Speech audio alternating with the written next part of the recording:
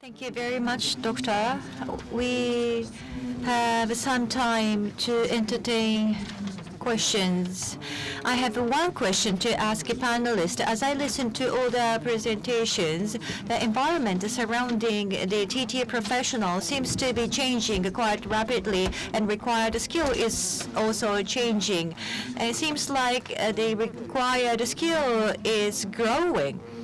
According to Kevin this morning, the situation in Australia is like a turbulence.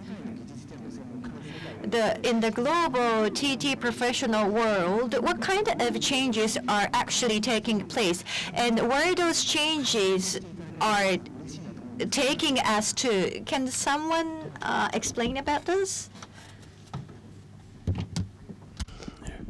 I'll start. I think the number one thing that is the big change is that it was something that Jane alluded to in her talk earlier, that now more than ever there's an increased amount of scrutiny on the outcomes in the commercialization activity.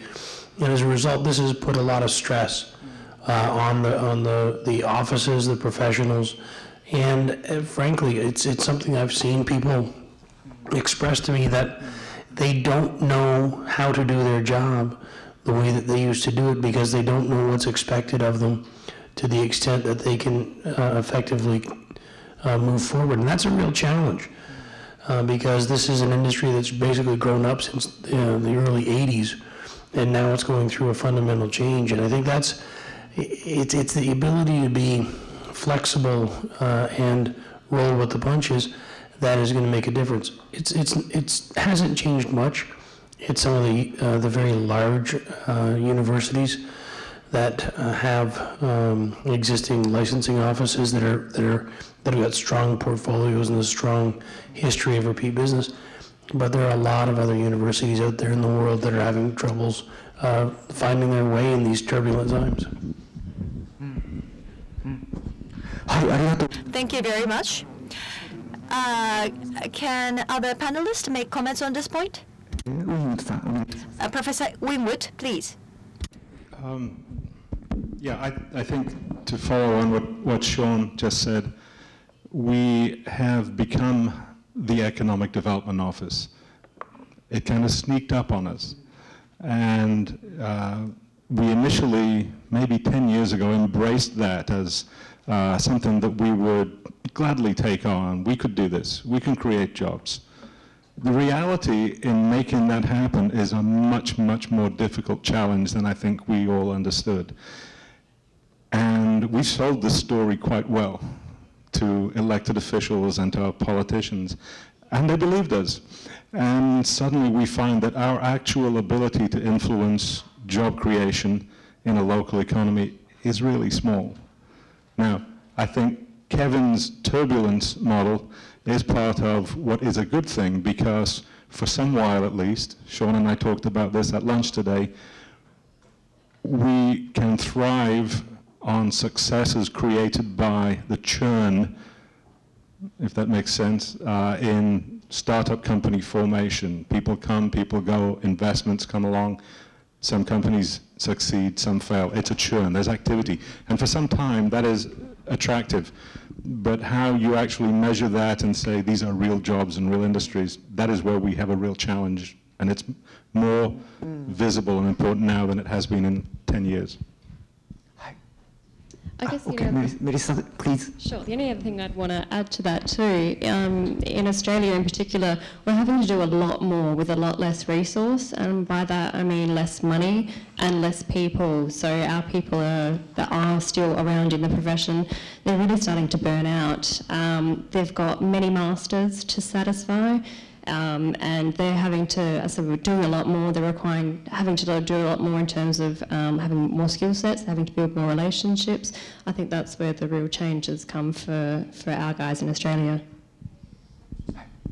Thank you very much. I would like to keep listening to what the panelists have to say, but I would like to entertain some questions from the audience.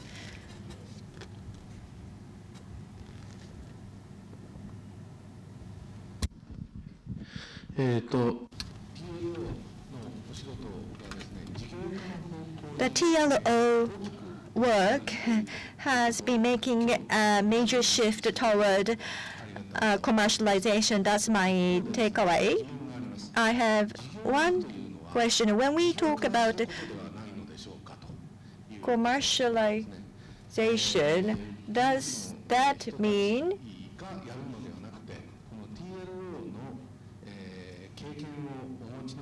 the people who have experience of TLO has to be involved in commercialization based on what kind of rationale? That's my question, because I kind of think that private companies can do commercialization. TLO may not need to be involved.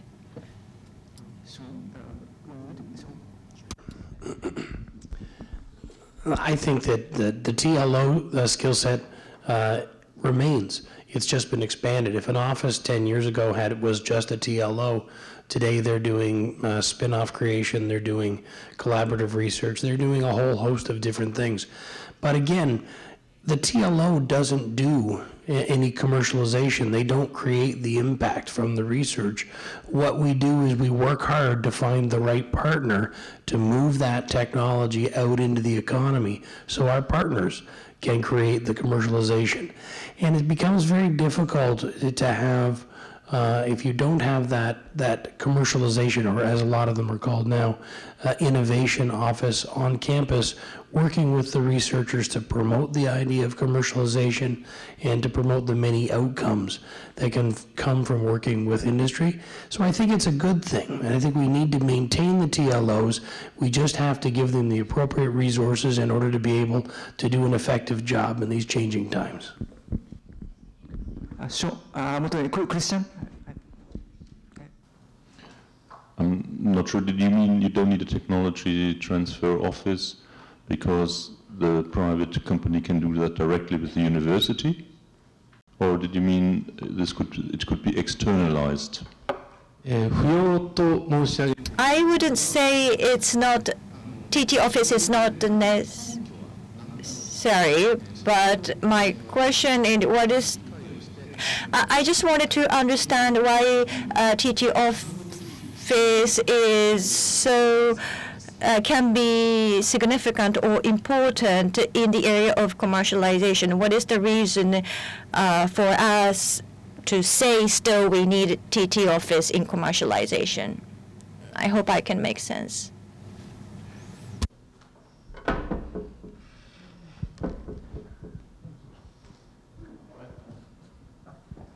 Can I try from a US point of view at least?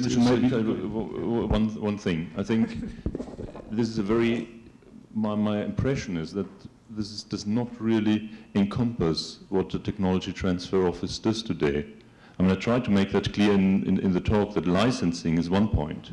To put a commercial value on something that might be extremely valuable, like a drug that turns over billions and billions, and to give a fair representation of the value and negotiate that with a company that needs skills that are not necessarily there in a university environment by nature.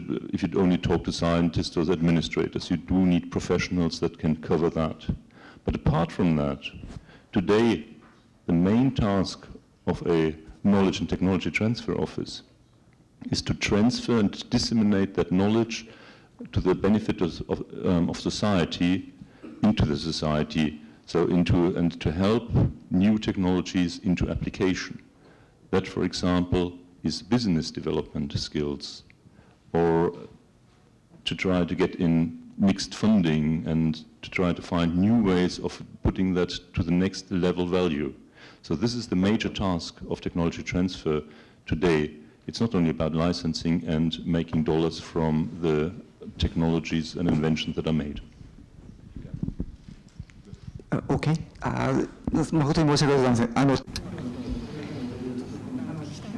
I wanted to keep listening to the answers from the panelists, and I would like to keep on with this Q&A. However, unfortunately, we don't have time left, so I would like to close the session here.